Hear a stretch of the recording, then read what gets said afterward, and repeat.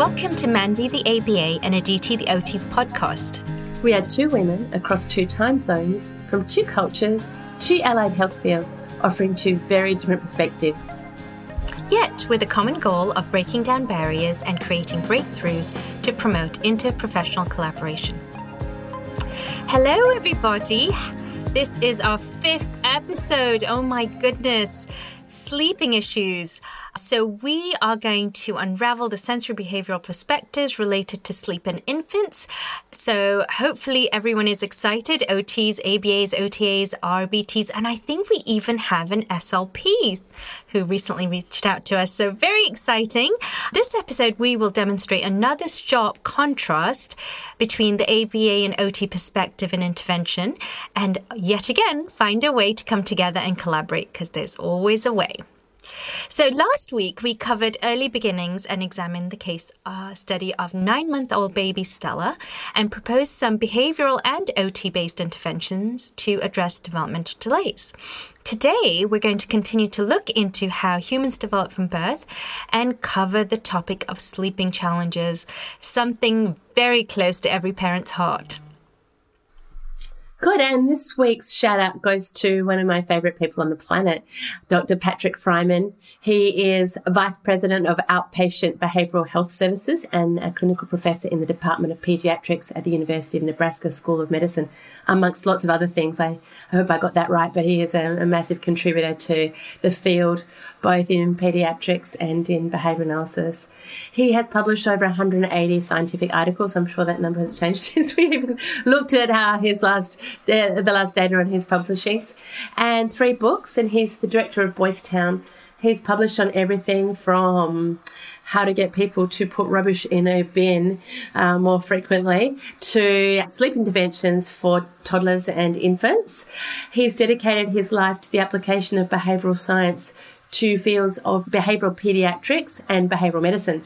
His knowledge and work in the field of autism and parent training is extensive. And if you want to give a public presentation of any sort, you better go and read his 15-step tutorial on public speaking. Absolutely brilliant. Dr. Fryman is one of my favourite public speakers. To me, he's the behaviour analytic equivalent of Jim Carrey, but without the crazy, right? That's probably really understating the extent of his humour and his amazing speaking talents. But while he's published over 180 papers, one of his best-known interventions outside of behaviour analysis has been in the area of sleep challenges, and in particular an intervention referred to as the bedtime pass, which we are going to be presenting on in the next episode, and excitingly offering our first deeper dive for those that want to learn how to use that intervention successfully. Oh my gosh, that's brilliant. So I saw him at a conference. I actually saw him speak. Oh my gosh, you are not kidding. He certainly is the Jim Carrey, a very smart version, I'm assuming. Smarter than Jim Carrey, although I've heard Jim Carrey's pretty smart too. So yeah, I'm really excited about that. And the bedtime pass is brilliant. I have read the research and I think OTs will love it, as will just parents. Okay, so back to this episode though, we are going to just chat a little bit about the takeaways. We have 2 lovely resources for you. Of course, we always have research articles that are pertaining to the latest topic, but we have 2 sleep tools. One is by Greg Hanley, who is a behavior analyst, and the assessment is called the SATT, Sleep Assessment and Treatment Tool. And then the Brief Infant Sleep Questionnaire, BISC, which was originally created by Dr. Avi Sadeh, and is avidly used in the world of pediatrics and in OT. So 2 great doctors, Dr. Greg Hanley and Dr. Avi Sadeh. All right, Mandy, you have never had sleep issues with your children, right? They were always perfect angels, I'm sure. Aditi, I had sleep issues because I had 2 children before I came to the field of behaviour analysis and learnt a lot more about sleeping. But I feel like there was an entire decade of my life where I was totally sleep deprived. And yeah, really, it's only when I started to work in sleep interventions for children that I was working with in the field of behaviour analysis where I learnt a lot more about sleep. And when I finally taught my daughter with autism to sleep and stay in bed, it really changed my life. I mean, in profound ways. It allowed me to get out and see friends again, to start engaging in exercise again. It changed my outlook on life, my ability to work effectively. Obviously, sleep is one of the most important behaviours that we engage in. And if you are being constantly woken at night, it is just like someone is, stabbing you over and over again. It is, well, they use sleep deprivation as a form of torture, right? And that's exactly what it is. There were times in my daughter with autism's life where she didn't sleep more than an hour. And I remember, this is how desperate I got, because you do get pretty desperate when you are sleep deprived. The only way I could get any extended sleep, this is when she was quite a young child, is I had this really amazing bucket that she would sit up in.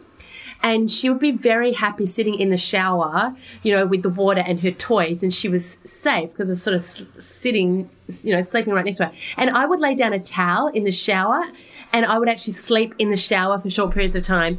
So I got very desperate because she'd never sleep in the day, and then she would fall asleep and it would be hard for her to fall asleep, and then she would wake after an hour, and it was just debilitating. I was trying to do a lot of intervention with her, and so the only time I got where she to update materials and look at read and research was when she was asleep. So yeah, it is a really challenging area, and it's one of my real areas of passion. So thank goodness now I have a lot more tools and research at my fingertips, and I really love to work with parents on sleep intervention. Gosh, so I was going to ask you what type of things you tried, car ride, swaddling, but you tried the shower. That's a new one for me. Yeah, so that was, after my daughter was diagnosed with autism. But before that, with my first daughter, who's 3.5 years older, yeah, I tried almost everything. She also was a poor sleeper. Now knowing what I know, I was contributing to that fact by not teaching her how to go to sleep on her own. But back then I tried, creating bedtime routines, very set things to do before we went to bed to induce sleep and create melatonin production. I tried, swaddling. I had one of those slings, and I would get her to fall asleep in the sling and then gently, take it off from around my neck and lay it down on the bed. I became quite famous in our neighborhood because I was that crazy parent that was like, had my baby in a sling. I was walking around the neighborhood late at night and everybody knew me. I was a crazy sling lady. I lost 12 kilos with my first daughter because I had her if anybody wants to lose weight and you have a baby, put her in a sling and walk. I tell you, it's so good. So I tried, as everything I could, warm baths, aromatherapy oils, you name it, trying to create an environment that would induce sleep and keep my kids asleep. So I tried it all. Well, so it's interesting because, there's such a cultural component to this. We as parents aren't taught how to get a baby to sleep. Like, that's not something that you sort of chat about. I think everyone assumes it's this sort of Johnson & Johnson moment and it just happens. You see the baby just sleeping, right? But it's based a lot on modeling and parental values. So, I'm Indian and very codependent sleeping culturally in our values. Basically, everything revolves around that baby and you do everything to get them to sleep, and it's all about doing it for them for the most part. So most people tend to try strategies that, their parents, grandparents used, knowledge that's passed down from generations, rocking, swaddling. Those are, very typical things. We do try to do it all. And most of it, for typical kids, most of it works, right? It's pretty reinforcing because when it works, then you do more of it. And obviously it's reinforcing because both the parent and the child get restful night of sleep. However, what happens when those strategies don't work, right? That your mum taught you or that you saw your aunt doing. So it's funny, my dad, when I first did the Ferber method with my son, he was horrified.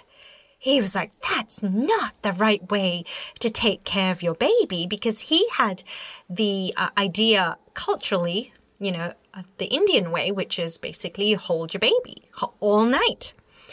But then when I got my first son to start sleeping by himself, after that, anyone who would talk to him about a baby not sleeping, he'd send them to me. Like, go talk to her. She knows how to do it. So, the Ferber method worked like a charm for my first one.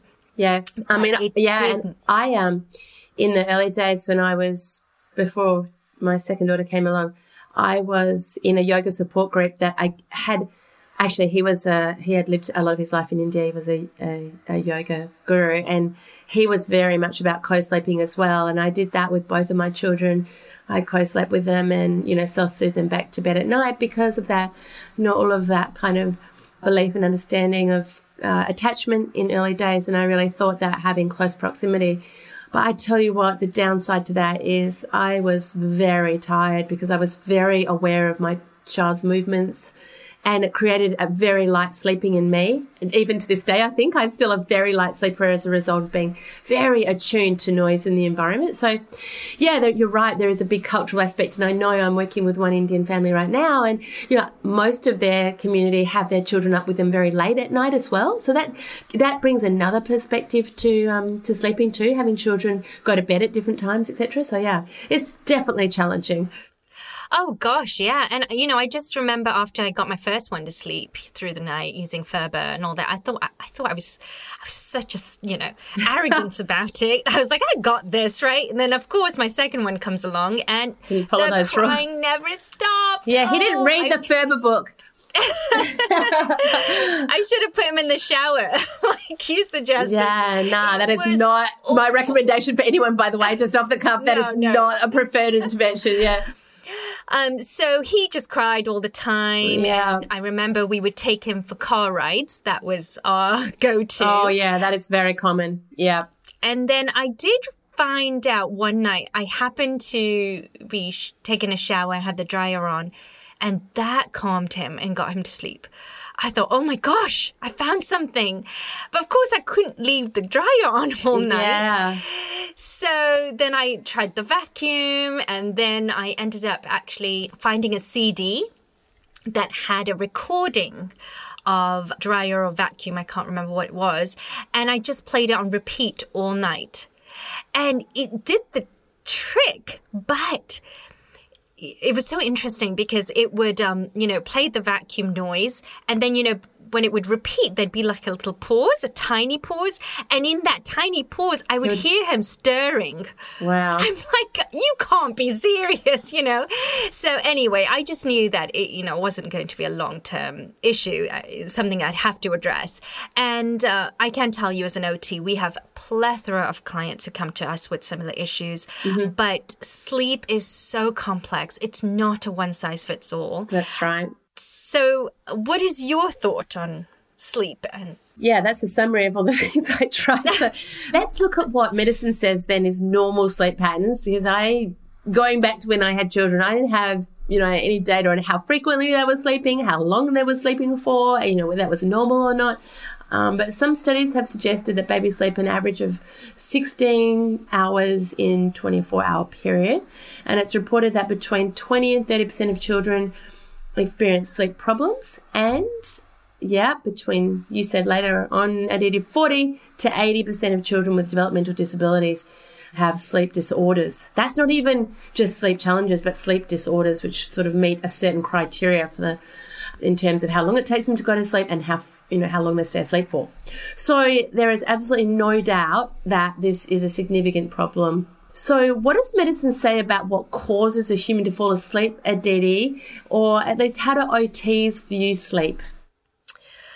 Well, the anatomy of sleep requires various structures in the body sort of work in synchronicity, right, to develop those circadian rhythms involving sleep and wake cycles. But generally what happens, very simplistically here, is the brainstem acts to reduce the activity of the arousal centers in our brain, and then relaxes the muscles so that we can go to sleep. And the pineal gland is what increases the production of melatonin, which many people take over the counter, which actually helps you to sleep when the lights go down. The thalamus is the part of the brain that becomes really quiet and lets you tune out, sort of filter away the external world. And then, of course, here's the S word again. Sensory modulation is the integral factor here. If we can't modulate the sensory information that's in our environment, it's going to be hard to go to sleep. So our ability to habituate and ignore irrelevant information like dripping faucet or ticking of a clock, all those aspects are going to interrupt sleep. And we need to do that, habituate to all that so that we can calm the nervous system, which is the key. So if we think about all the antics we do as parents to get our children to sleep, in reality, what we're doing is trying to help the body biologically get there, right? By shutting out all this sensory information, exposure to light, sounds, all that, while enhancing more of those rhythmical sensory input like rocking, swaddling, doing all those activities in hopes of getting this biological process set in motion.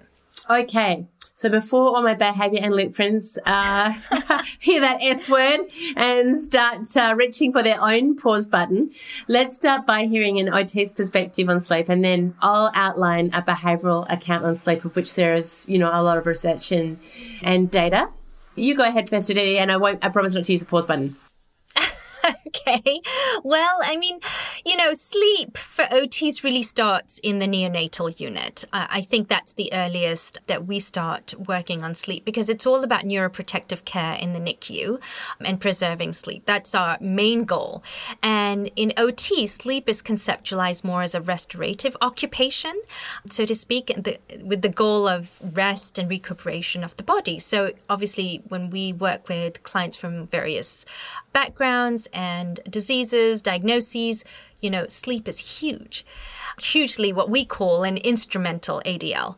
So in developing children, sleep serves multiple factors or functions: energy conservation, brain growth, memory consolidation, and obviously impacts cognition. So it's a very, very precious commodity for many of our clients, especially with ASD. And research indicates that insufficient sleep actually exacerbates the severity of core ASD symptoms, the repetitive behaviors we might see, maladaptive behaviors, aggression, etc. So it tends to be one of the most burdensome complaints amongst parents of children with autism because obviously it's impacting everybody. It's not just the child, right? And as you mentioned earlier, it's just pure torture. Yeah. Main issues we address are difficulty falling asleep, frequent wakings, shorter sleep, restlessness, etc. That's right. And then, you add the parent's perspective that when you're dealing with autism, they also have to get those kids off to therapy many times and being sleep deprived themselves and then dealing with sleep deprived children. That brings, a huge challenge. So I guess it's just one little disclaimer I wanted to throw in there that, I'm sure everybody listening to this is aware that there are often medical underpinnings as well as, behavioural complexities to sleep, and that having, medical sign-off is always a prerequisite to me working with any clients that have sleep issues. So the use of some of the procedures that I talk about later on in this podcast is always subject to medical sign-off to commence that process. So let's talk about then, behavioural accounts of sleeping behaviour, because from our last episode, you remember we looked at both, respondent and operant learning, and potentially there are respondent and operant components of sleep. It's not, in other words, if sleeping was easy, everybody would do it. If it's something that was like blinking when you got water sprayed in your eyes, if it was like respondent behavior, then we wouldn't be needing to talk about sleep today. But it's complex because it isn't just one thing that has to happen in order to elicit sleep. So it's not purely respondent behavior from a behavioralist point of view. In other words, it's not unlearned behavior. It has to be, there's a learning component to it.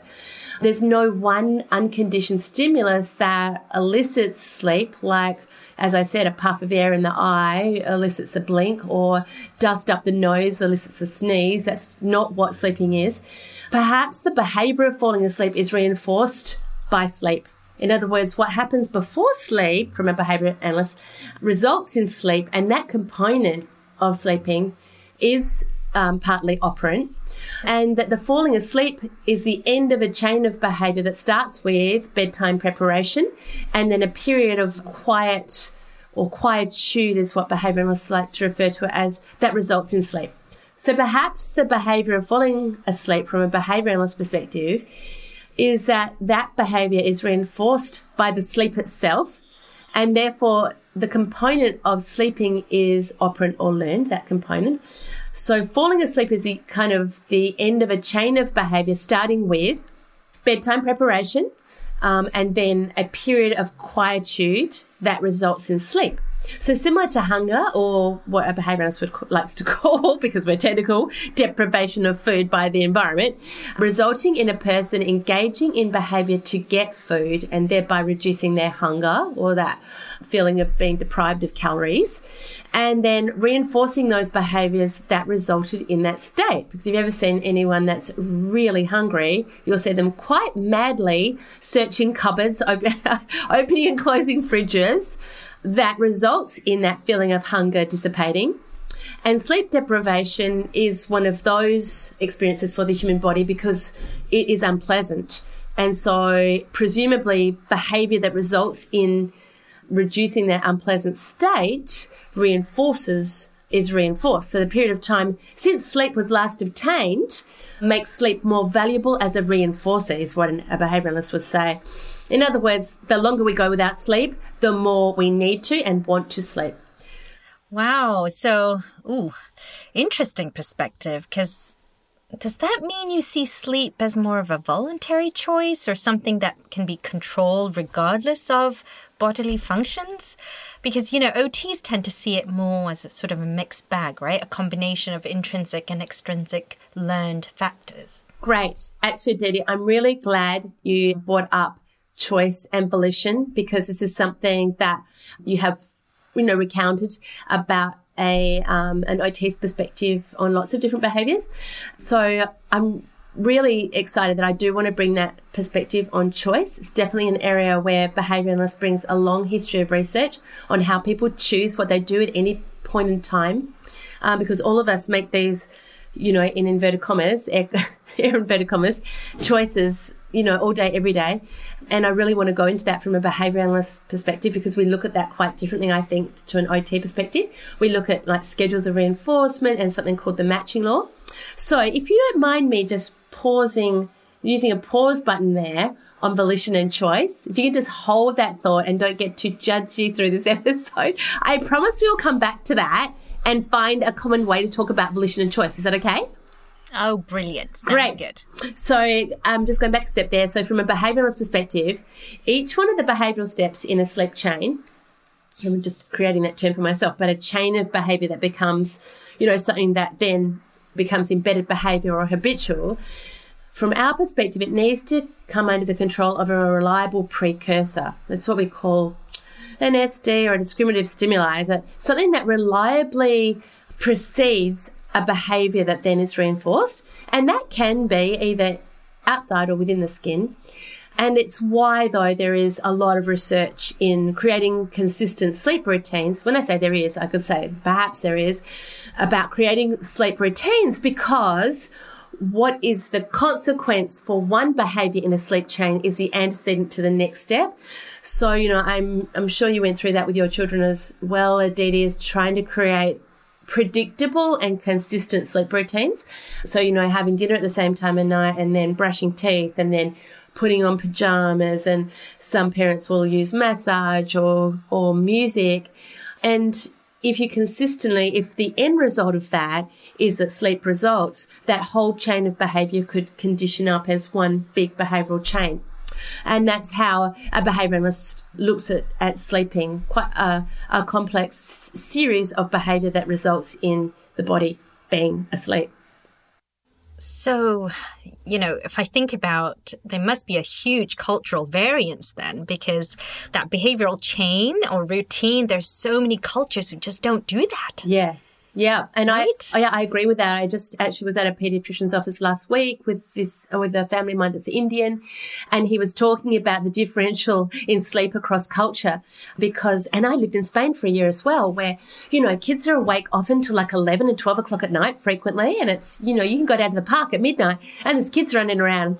So, it's true. There is a real cultural difference, and I haven't looked into the research on how that impacts learning and behaviour, etc. But, for instance, in Spain, they have an afternoon siesta whereby the kids rest and get sleep. So it'd be interesting to look at, the number of hours across cultures that children are getting. And what if that has any long-term, consequence or learning outcomes or something? But there you go. That's maybe a topic for another day. But you're right. Big cultural difference in sleep routines.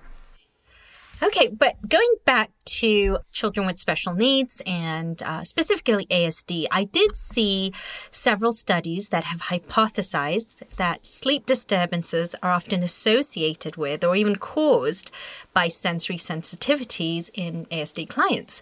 So researchers have discovered there's a huge link, significant link between sleep behaviors, patterns, and the way the body experiences sensory stimuli or sensations. So this particular research paper found that children who were hypersensitive, so oversensitive to touch, sensitive to light, movement, they had a harder time falling asleep. So ABA therapists are probably like, what on earth is that about, right? Well, I mean, I think, there's no doubt that when you're dealing with a child that has a diagnosis of autism, I want to make it absolutely clear that behaviouralists would, I don't think, at least any that I've worked with, would never argue that children with autism tend to, respond to stimuli in unusual ways and different ways from typical developing children.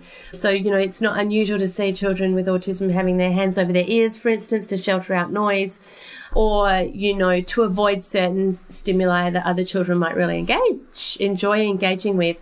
But I don't think it's as simple as just saying it's just purely sensory, because frequently, I'll give you one example of a child that presented to me whose parents said that they had a real sensitivity to noise.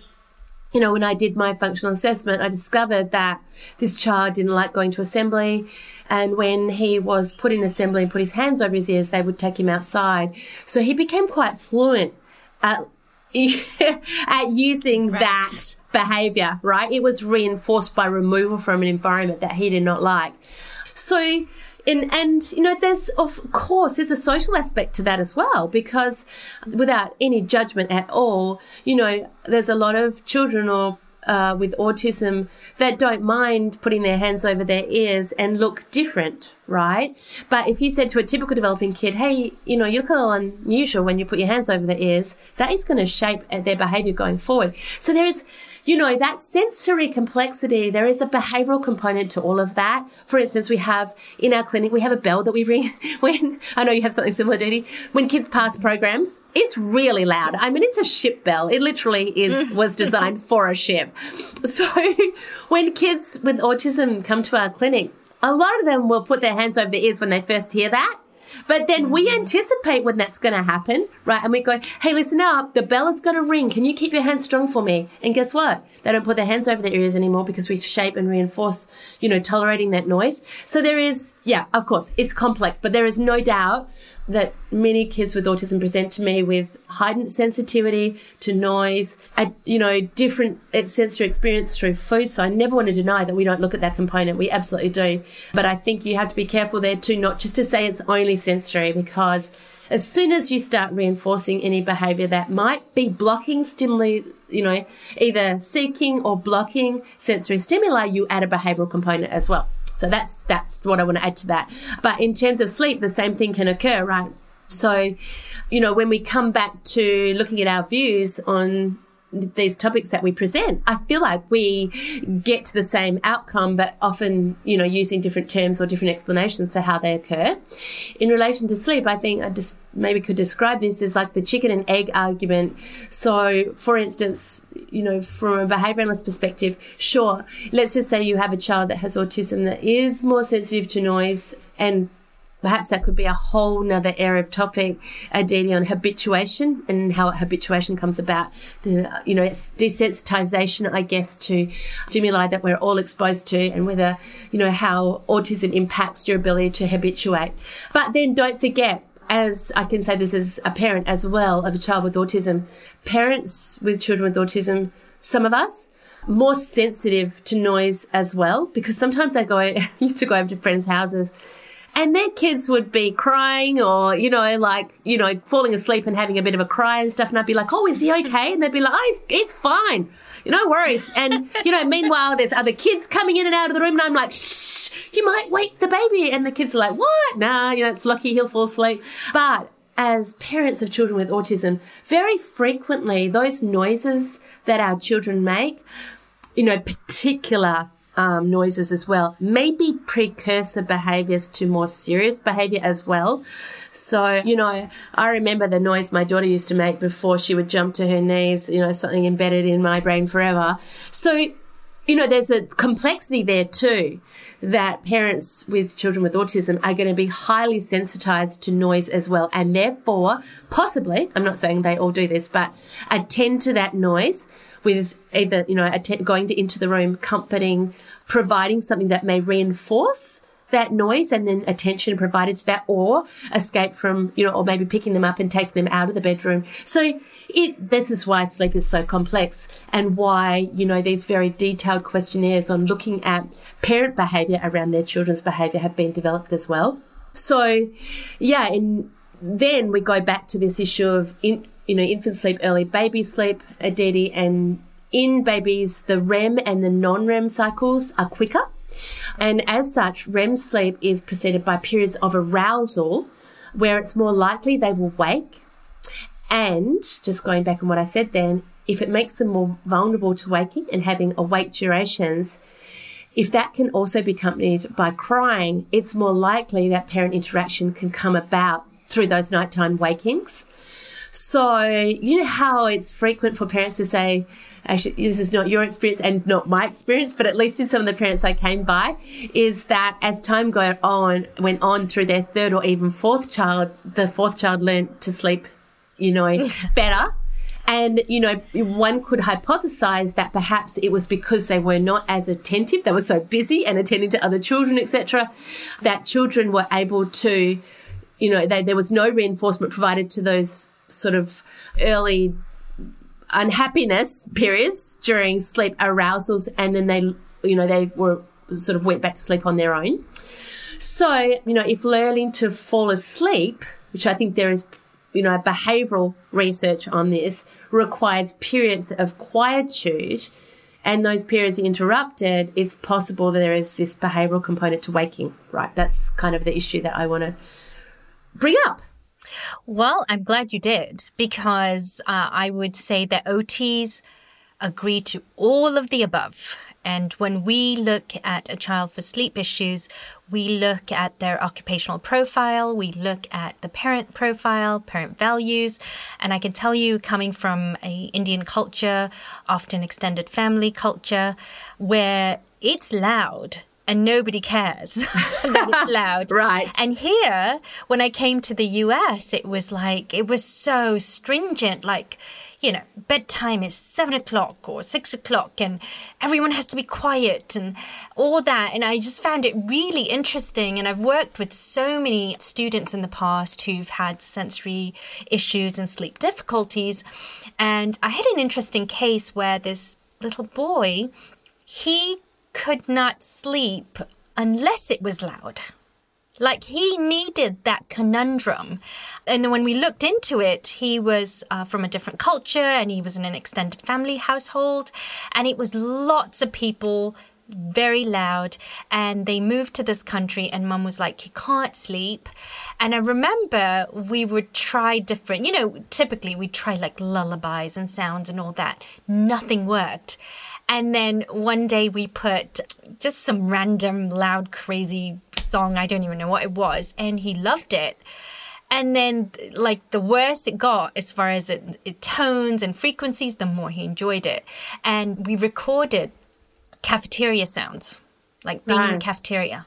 He loved that. It was the most bizarre thing, but that just helped him sleep. So I absolutely agree that the environment and how you're trained, how you are habituated makes a huge difference. So I'm glad we agree on something. Yeah, I feel like it's a behavioural account of sleep right there. Right. Because when you took out, the consequences for that, chain of sleep, when you took those out, he couldn't sleep. It is actually, reinforces behavioural perspective. So, yeah, we're on the same page there, Aditi. Great. Woohoo! So, okay, going back to ASD, I imagine you guys work on sleep a lot too, correct? Yeah. I mean, there is a lot of published research in this area. I guess if you look at, what the ultimate goal is of behavior analysis, it is to improve socially meaningful behaviors. And I can't think of anything, the behaviors of sleeping, eating, toileting. They're 3 prerequisite behaviors really that behavior analysts want to ensure are in place to make sure that a child can, maximize their potential, for want of a better word, but, be the best human being they can be, because without adequate diet, without adequate sleep, and not being able to toilet yourself, life can be pretty challenging for yourself and your caregivers. So we absolutely do that. And of course, let's go back to an earlier episode there. Sleep is something a dead man can't do. So therefore it is behavior and very important to health. And as you said earlier, Aditi, cognitive functioning. And there is a lot of research to support, its implication to challenging behaviour in children with autism, not to mention parental stress levels, amongst other things. And I can remember, I don't know if there's any research on this, but I don't know what the divorce rates are around sleeping disorders, but they've got to be high because, there is nothing more challenging as a mother having got your baby to sleep and then dad comes home, la, la, la, la, la, banging, crashing, slamming doors, and the baby wakes. That is a recipe for divorce right there, particularly if you are sleep deprived and, have, extended period of time with the child. So, I don't know what the research is on that, but definitely parental stress levels around sleep can be very, very high. Her causal links have been shown, though, between poor sleep habits and learning difficulties. So, therefore, it's a very important area of us to work on to ensure that sleep is in place. So we can eliminate that as a cause of learning difficulties. If we briefly return to concepts that we raised in episode 4, reflexive behaviour, respondent conditioning and operant conditioning, then those things sort of all come together to make sleep a series of complex, behavioural units, if you want to describe it as that, some of which is unlearned, like I said, the REM, non-REM sleep components, and then stimuli conditioned around sleep, such as feeding and putting on pajamas, playing music, or loud noise in the example that you gave. So that's, what we would call these kind of conditioned stimuli evoking sleep. And then it gets more complex because if the infant is then comforted when it's crying or fussing, then the possibility of reinforcing bedtime refusal or extending the time it takes to get to sleep. And then, disturbing that process of what we call that quietude process of a child learning to fall back asleep by themselves can be reinforced by, a parent comforting the child in the presence of learning that behaviour. So, that's a long way of saying, yes, there's a lot to be involved in there as a behaviour analyst because there's a lot of behaviour. Wow. So really, behaviour is in every little component of sleep. So I think I can't emphasize this enough to my fellow OTs out there. If you are addressing sleep and looking at sensory aspects, you really have to consider the manifestation of behavioral consequences. It just sounds like it's a really fine line there. So OTs definitely, have started thinking about behavior. But do ABA therapists think about sensory, strategies and all that when they're considering sleep? Yeah, I guess, Aditi, it's that word sensory that we need to keep translating into behaviour analytic terms because absolutely there, if we look at sleep studies and the different sleep problems that have been identified, in inverted commas, I want to say that sensory component, of course gets looked at because, if you're at any intervention, there is going to be a component of touch or smell or sight or, in this case, sound that impacts someone's ability to learn anything. So definitely that sensory input. Maybe one day I'll be able to use that word without, being uneasy about it for my behavioural friends out there. So, it might be a good way of starting to look at, what are the types of sleep problems that we see and that have been recognised in the literature, that have been diagnosed, because studies have been designed specifically to address the different types of sleep problems and from a behaviouralist perspective based on the function of that sleep problem. So, Sleep problems can be sleep onset delay, which we all know about, kids not wanting to go to sleep or refusing to go to sleep. Then nighttime waking, so, frequent arousal during the night. And then often the one us parents hate so much, which is early morning waking, or a combination of, those three. And they have been looked at separately in the behavioural literature. When you add in a bedtime resistance that can come about by, on sleep onset delay, and then potentially you have a complex combination of both, biological, circadian, and like neurodevelopmental factors as well that are influenced, but not solely attributable to environmental and behavioural variables. Stole that from a STEM study because I thought it was such a good description of what was occurring. Some of those you could easily identify as sensory. So behaviouralists assess the contributing factors that are determining each of those sleep problems using a number of different assessments, including the behavioural evaluation of disorders of sleep. There's another one conveniently called BEDS, which I think stands for Behavioural Evaluation of Disorders of Sleep. Well, that's BEDS, sorry. Let me go back. That's BEDS. I like that abbreviation there. And then the tool that I've most frequently used is Dr. Greg Hanley's tool, which is a sleep assessment and treatment tool, which we have as a resource in this episode. So it's important then to look at trying to break down, what is the sleep problem, and then secondly, what are the contributing factors to that problem? Okay, so in a nutshell, the sensory aspects definitely can exacerbate the behavioral aspects of sleep. Yes, and vice versa, I guess. Yes. So quite a convoluted mess of learned and unlearned behaviors. Mm-hmm. If a child neurophysiologically struggles to fall asleep, that would be more unlearned. I can see how, and that's where often we, say it's sensory.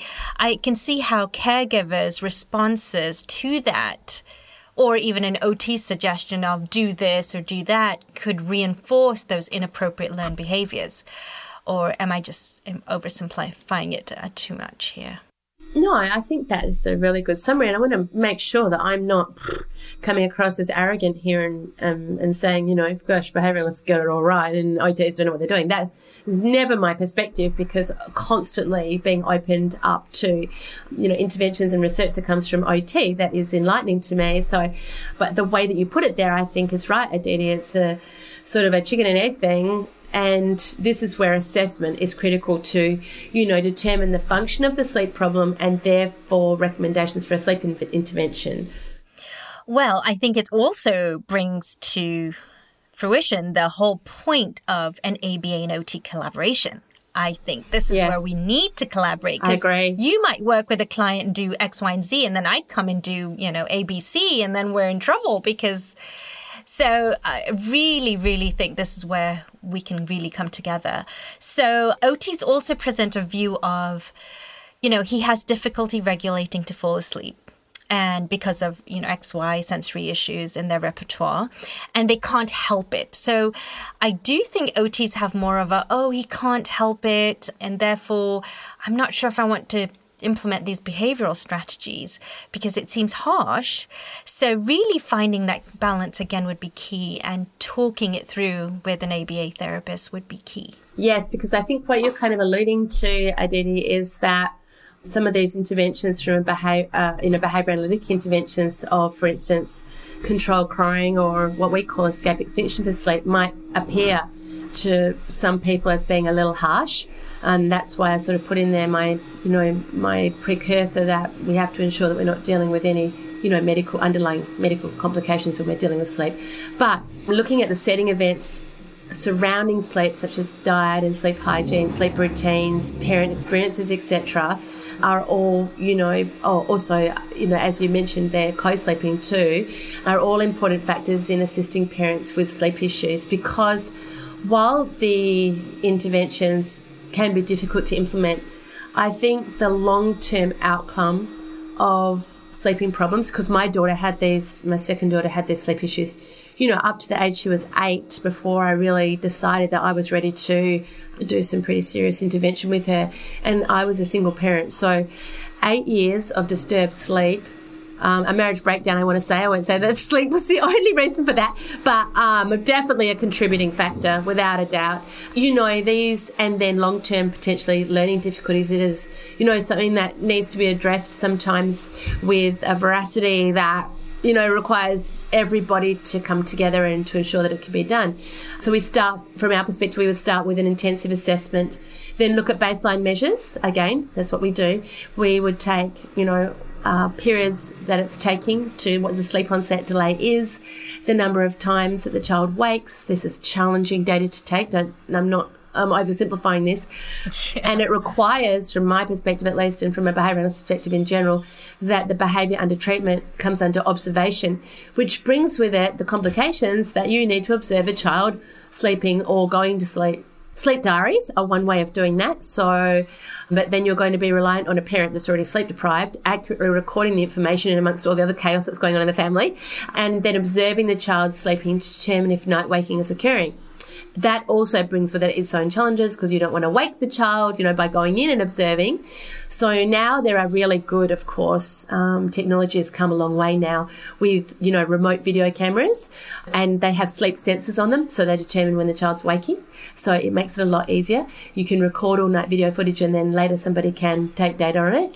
But there are also sensors that you can get that a child can wear to assist in getting really good data to look at latency to fall asleep or time awake during the night. Studies such as the SATT,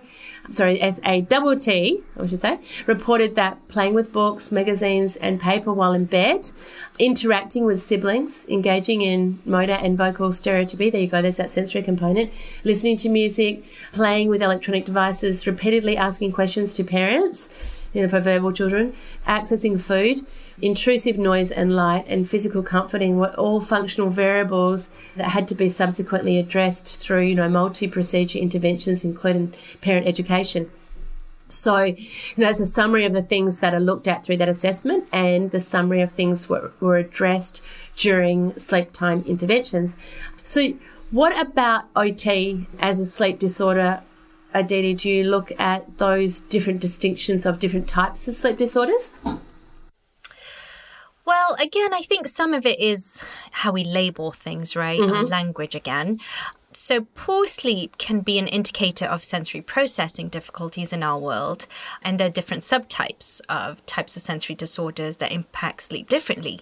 Sometimes it might be the routine leading up to bedtime, which is dysregulated, or perhaps the child is so overstimulated from the day that they can't settle down to go to sleep. Other times they may not get enough stimulation and have been so understimulated that the body has been essentially asleep all day long. So all these variances can impact the quality of sleep too.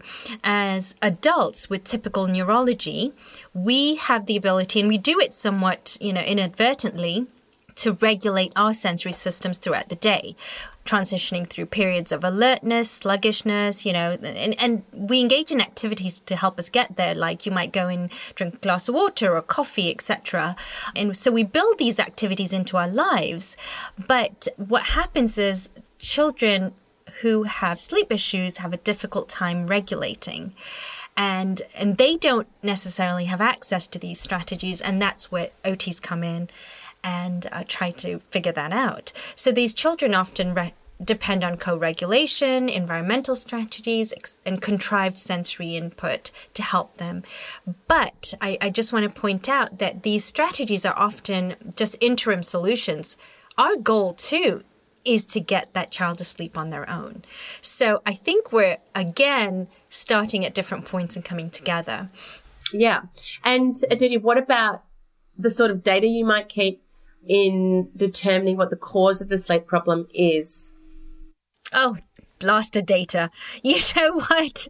We're always going to fall short of data collections. And again, this is one of the issues we have, is that we take a very great holistic view that contribute to sleep dysfunction, which includes sleep preparation, participation. We measure latency, like you mentioned, duration, maintenance, or drowsiness, etc.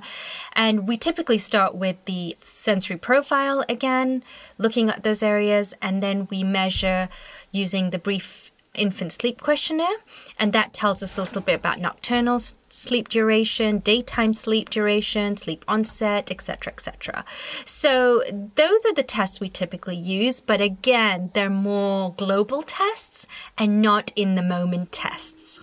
No problems. And look, that is not about making anybody wrong, except that what's recounted to me many times in working with other professionals is that it didn't work. But when I asked them what didn't work or how long it had been used or what was the problem they were actually trying to treat, in other words, is this a bedtime resistance? Is this bedtime waking? That is what they weren't able to present. So I don't think you can say something is not working if you don't have data to support it. Now, if it has been trialed and, and data taken on it and the sleep is not improving, in fact, you have hours of sleep and the sleep is worsening or the number of nighttime wakings, then you can say it didn't work. But one risk is that it wasn't implemented consistently. There was no, written program to train a parent how to do it consistently. Data was not kept. And therefore, actually, you're making the problem worse without knowing it by, parents not following a prescription. And in some areas of life, that's kind of not important. If you're teaching a kid to play with a toy, not critical, but when it comes to sleep or eating, I think that's where we really can add something to the equation, and not in a making it wrong thing, but this is our science and our underpinnings, just like OT has a lot to contribute, I feel, to our world in terms of how to ensure children, are using their bodies well and engaging with the environment well and highly attentive and receptive to instruction. I really feel like the OT world has a lot to contribute there, looking at how is a child sitting in a chair, what's their core strength like to be able to sit and engage in therapy, what is their ability to reach for stimuli? And, those components of OT are very powerful to a behaviour analyst. I want to open that to the world of, behaviour analysts, what OT knows about how the body interacts with the environment. But when it comes to measurement and deciding whether something is working or not, we really know how to do that well. So that's a long way. You do. Yeah. And I want to add there that if OT, one of our core tenets is to be holistic. And if we're truly going to be holistic, we need to look at sleep from the behavioral perspective and really understand it. So it's not just measure it. You need to make sure that you are looking at every angle, and collaborating with an ABA therapist and allows us to do that very effectively. Great. Right? Great. Listen to that. Listening, like not making anybody wrong about their own perspectives. No. But let's just say for now, there was something outside the OT or the behaviour analytic world that contributed to the clientele that I was working with. I want to know about it, and I'm just going to send a little shout out to that speechie that reached out to me that heard about our podcast. Thank you. I won't mention her by name because I don't have her consent, but she reminded me I have this one child that I'm really struggling with to get different voice sounds. And she reminded me of these amazing switches to match auditory sounds. And I had forgotten about all of that work that SLPs do in auditory matching, and I was so excited by that. So I think, opening yourself to outside fields, even though you might have different perspective or underpinnings, you often come up with really extraordinary strategies that really impact your interventions. So thank you for that listening, Aditi. I love that you we can laugh about this and joke about it, but that you really see that there's a contribution for behaviour analysis in the OT world, not in a making you wrong way, but guess what? There's something we know that can really impact your awesome work that you're already doing. Yeah. Well, tell me about those interventions in sleep problems that ABAs do. Yep, absolutely. So one procedure that has been used is a fated bedtime procedure. And again, this is coming down to assessment and assessing, okay, what are these parents able to do as well? What is the environment the child lives in, and what are they consistently going to be able to implement successfully? And Patrick Fryman's, intervention is a less harsh intervention than some of the, control crying interventions, and something that we'll look at next week. But one procedure is the fated bedtime procedure that's been successfully used in children with sleep onset problems. This is whereby you push back the bedtime from baseline measurement. So let's just say it's taking a child 30 minutes to get to sleep. They go to sleep at 8:30 every night. You might push back the bedtime to 9 o'clock or 9:30 and keep the child awake through any means possible for a longer period, so they are more likely to go to sleep. And, from a behaviour analyst perspective, it's a response cost because it's not very pleasant to be kept awake when you're starting to get tired. But this procedure has been used successfully in both typical children and children with ASD, with the effects of reducing delayed sleep onset and establishing improved sleep routines. So that's one procedure. I'll put a link to some of those studies in our resources. Other interventions have included positive bedtime routines, and I feel like this is very OT-friendly type interventions, but there's a lot of studies there too published with success. Being antecedents to creating that chain of behaviour and quietude that results in sleep being evoked, and often accompanied by social extinction, so removing attention for less preferred behaviours through the bedtime process. And then, as I mentioned before, the most well-known procedure outside of the behavioural link field is Dr. Patrick Fryman's bedtime pass. That's a combination of social extinction and what we call differential reinforcement. And we'll be covering this intervention in a lot of detail next week, next podcast, I should say, and how to train parents to conduct that intervention. So, and then, of course, there is just pure escape extinction, which is after assessment that there is no underlying medical condition, you're going to put a child to sleep, and there can be a variety of interventions as to how you respond to the child. You can let the child cry for a certain period of time before going in and extend that period of time before you go in and attend to the child, with the result that eventually the child will fall asleep.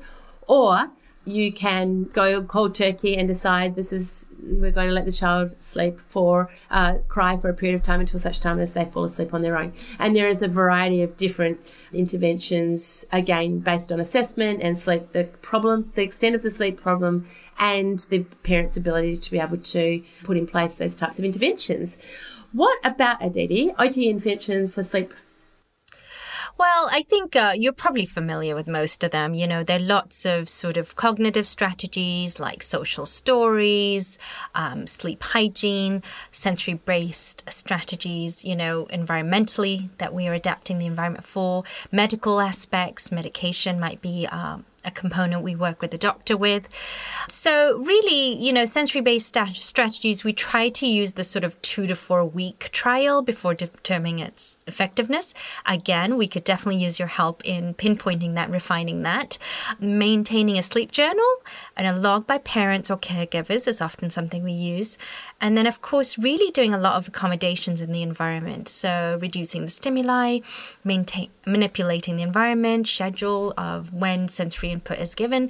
So there's a quote in the OT literature which I loved, and it's a good night's sleep begins in the morning, right? So if you look at our sensory system, we need X amount of input during the day to help us regulate to sleep. Again, these are very antecedent type behaviors that we want them to engage in. I'm sure you've heard of the sensory diet, which is basically, you know, therapeutic use of sensory activities that are embedded in our daily routine. And as I mentioned before, you and I are doing this already. You know, if you come home from work, what do? Some of us go take a long bath. Some of us eat popcorn and watch Netflix. You know, it depends on what your thing is. So that's essentially what we do in the OT world.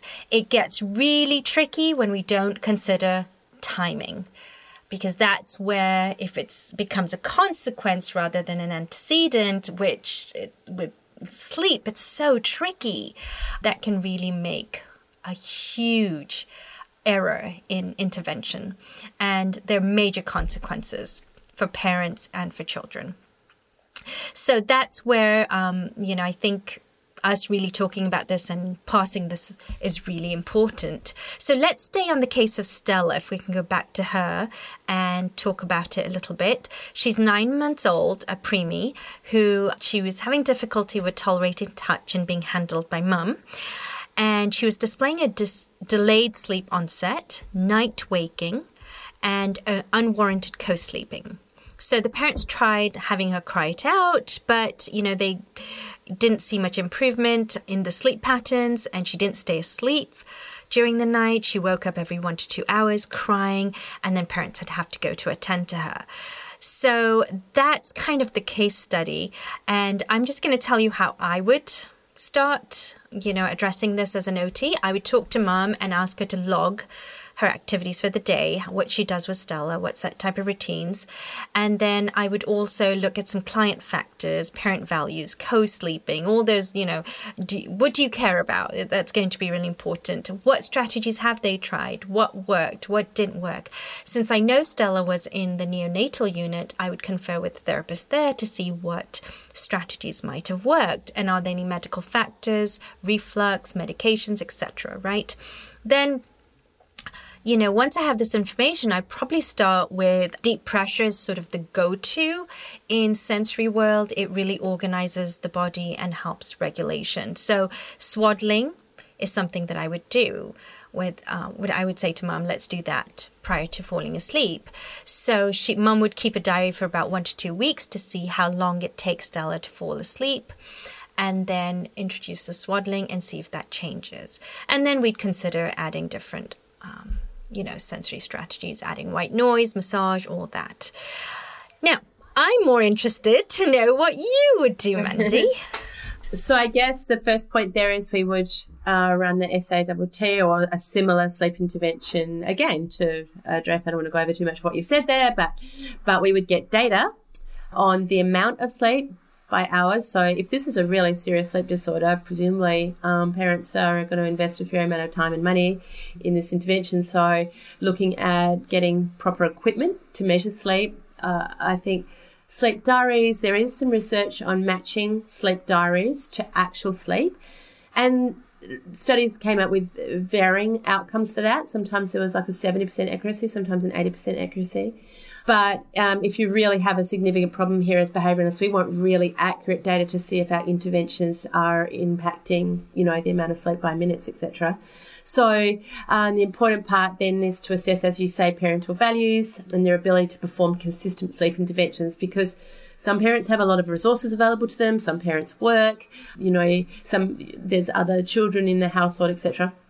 And so while the literature has demonstrated much success for controlled crying, or at least periods of crying it out, what behaviouralists call escape extinction, this can be brutal for some parents, and therefore they may give in and therefore reinforce longer periods of crying. So we have to look at very carefully about the parental unit in terms of, the intervention that we recommend.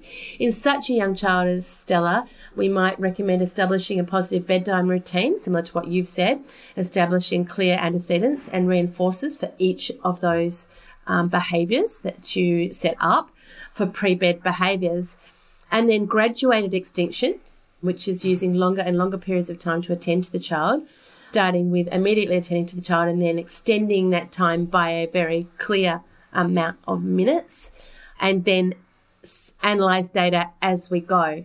This is a form of the Ferber method. It's more palatable than full extinction or full control crying, and it has been used successfully in multiple studies with rapid improvement in sleep onset, as little as 3 days in some studies, and rapid improvements in nighttime wakefulness. Wow, okay. So the Ferber method is something that behavior analysts would use. Yes, it is escape extinction, and it's just fading the the amount of time. And so, for instance, you might reinforce immediate crying on night 1, 2 minutes of crying on night 2, 3 minutes of crying, and it would be minimal social attention, but going back in and comforting the child, and then extending the period of time over which you do that. Now, I know you sort of have given some accounts with babies that would cry for long periods of time. In that type of intervention where you're in daily contact with parents, you would get to a point in time where you might say this is not working, and the parents cannot tolerate this amount of crying. That's why this is kind of a faded procedure. I have never had a case in the sleep interventions that I've done where the parents couldn't tolerate the amount of crying that resulted in the child being able to learn to go to sleep on its own. I'm sure there are cases of that, but I think I would have changed my intervention long before I got to long periods of crying and looked at those antecedent variables, parental attention, bedtime routines, etc., in a lot more detail before I would let babies cry for long, extended periods of time. So, so glad you said that. So glad. Because, I was about to put push the pause button for OTs. Yeah. Because they're thinking, oh my gosh, you're going to have this preemie that we are postulating may have some lingering sensory issues, has difficulty self-calming, and you're just going to let her cry? That just seems wrong, right? But pause. Button for OTs. Comments like sensory overload, shutdown is what comes to mind for many OTs when we talk about this. But that what you'll find, you meaning OTs out there, is that by taking some data and on what typical self-regulation is for Stella and also slicing it very thin, like Mandy mentioned, the interventions are very, very thin. We are staying away from that possible notion of sensory overload in the OT world. So again, communicating with the ABA therapist is going to be of paramount importance. Yeah, and parent training, right? Because understanding, let's just say that the behaviour analyst has said, tonight, you're going to let her cry for 15 minutes before you attend to her. Understanding that, of course, as a parent, you have the right to do whatever you want, obviously, if it's as a parent, and you don't have to do what your advisor is telling you to do, but understanding the consequence of not following that. Because I have had, parents that I worked with where we were using escape extinction, say, for tantrums.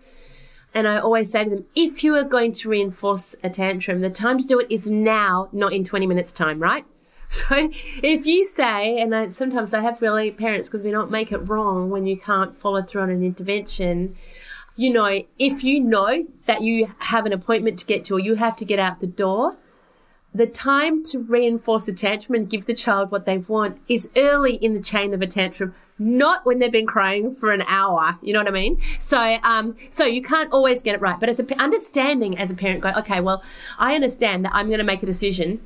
I'm going to go and attend to the child before the 15 minutes, which is what is in the written program. But I'm going to reinforce an earlier, approximation of the behaviour. So that's your right and your choice, but at least giving them training to understand the consequences of their interventions that they're using themselves, I think is empowering, and therefore, but also allows the behaviour analyst to look at the intervention and design it so that it can be successful for the parent.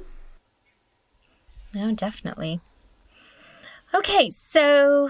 Yeah, just on that one issue of letting the baby cry it out, I did just want to say that I think I've said it multiple times now because it's so important, is that we are not, or at least I'm not a medical doctor. I don't know if there are any BCBAs that are medical doctors. I'd love to hear from them.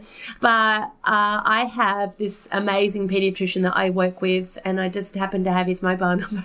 Going to give it out to anybody, but just saying he is the sort of paediatrician that is available, for regular consultation. That's a real asset to have, and that understands behaviour analysis and data.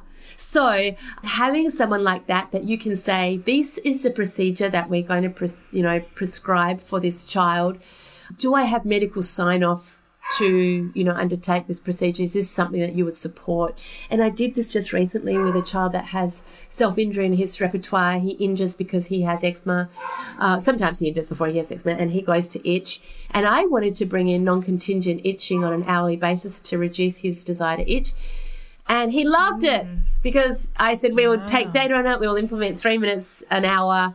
Then we will not provide attention or itching at any other time. And I was able to consult with him on the extent of the eczema, how much itch this would be causing, and then take data and show him the impact on the reduction in self-injury associated with it. So having a really good medical doctor that can give you that comfort that, you're not going to push a baby to that position that you talk about there of sensory overload or shutdown. Right. From a shutdown, from my perspective, that's a harsh word of saying that this baby was not medically resilient enough to cope with the intervention. So I think this is why I keep putting in this, message about full medical history, medical advice before proceeding, particularly when you have significant behavioural challenges involved, and ensuring that you have experts that have experience that you're consulting with in this field before you do an implementation with a premature baby, for instance. So I think we've said it before, but we have included a copy of Greg Hanley's assessment and the OT perspective that assessment tool that you mentioned, Aditi, and Also, I have included a study by James Lewiselli, who summarised all of the behavioural assessment, measurement and intervention procedures. It's a really good paper if you get a chance to look at it. So I've included that paper in our reference materials. Brilliant. I also included an OT article published in 2018, so very recent, on the OT practice in sleep management, sort of a review on all the models and research. It's a brilliant resource too. So I think we've got it all covered. Lots of great resources. Yep. Next week, we're going to keep on the topic of sleep, but we're expanding to a wider audience of typically developing children because everyone seems to have sleep issues. And we're going to review the use of Patrick Fryman's bedtime pause. Woo! I'm so excited about this one.